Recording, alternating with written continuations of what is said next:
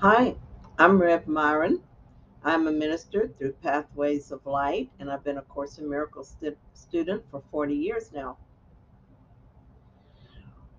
What I've been doing for a few years is going through the lessons, reading them, and asking Jesus to clarify for me what it is he wants me to know. And then I write whatever comes into my mind. And that's what I'm sharing with you today. So let's get started. I'm looking at lesson 21. I am determined to see things differently. Paragraph 1 says the idea for today is obviously a continuation and extension of the preceding one. This time, however, specific mind searching periods are necessary in addition to applying the idea to particular situations as they may arise. 5 practice periods are urged, allowing a full minute for each. As you can see, Jesus is slowly getting us used to spending more time with our lessons. When I first started the lessons, it seemed that these lessons were intrusive on my day. I was working and sometimes I couldn't stop and do them. I also felt guilty when I failed to do the lessons. All of this was resistance, but I didn't see it that way at first. Even the guilt is resistance.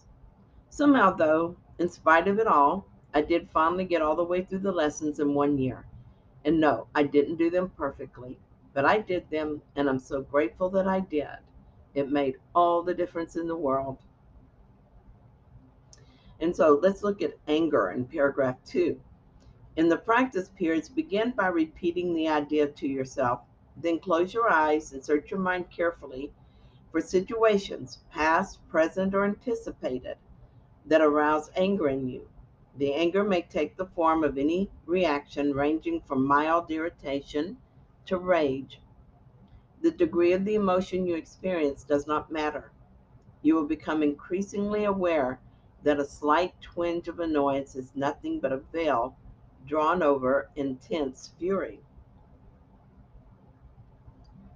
So, this is a lesson that has that familiar statement that a slight twinge of annoyance is nothing but a veil drawn over intense fury. Maybe you get that, and maybe not. I had not thought of it before this lesson, but I see how this is true. If I am angry or just annoyed, I have lost my peace. Either I'm at peace or I'm not. There's no degree of peace. And if I'm just a little annoyed at someone, I've pushed them away from me, figuratively speaking. I'm not seeing the other person as part of me, and thus I'm choosing to believe in and reinforce the idea of separation. So it matters not the degree of the emotion. We are one or we are not. If I see myself as separate from in any way from one person, the sonship is not whole. We are not, in my mind, one, and I will suffer for that. There are no justified attacks, it tells us in paragraph 3.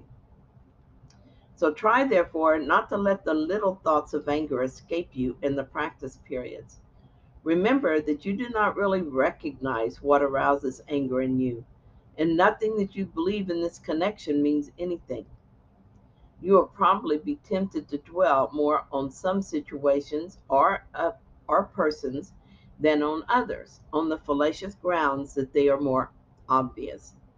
This is not so. It is merely an example of the belief that some forms of attack are more justified than others.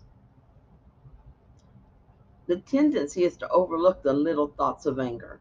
First, all anger is the same, though some situations elicit stronger emotion. But no matter how intense the emotion, it is still anger, none greater or lesser. Second, we don't recognize what has caused the anger. For instance, I might think that the plumber from the other day caused my anger, but all anger has the same cause. We feel guilty for separating from God and need someone to blame it on, so we use these people in our dreams for that purpose. I could just as easily have been seeing that plumber as innocent, and normally I would have. But in that moment, I was using him to project onto. And so the anger seemed justified. This is why I typically always turn my thoughts inward when I'm tempted to look for the cause of the in the world. In this way, each upset becomes an opportunity to heal my mind of another belief. And so let's look at our practice. As you search your mind for all the forms in which attack thoughts present themselves, hold each one in mind while you tell yourself, I am determined to see blank and name a person differently. I am determined to see blank, specify the situation differently. Paragraph 5. Try to be as specific as possible.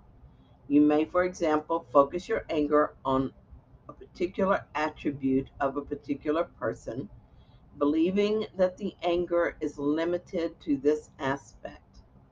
If your perception is suffering from this form of distortion, say, I am determined to see blank, and specify the attribute, in blank, name of the person, differently. It may not seem like we are doing very much with this simple process, but we are instructing our minds as to what to believe.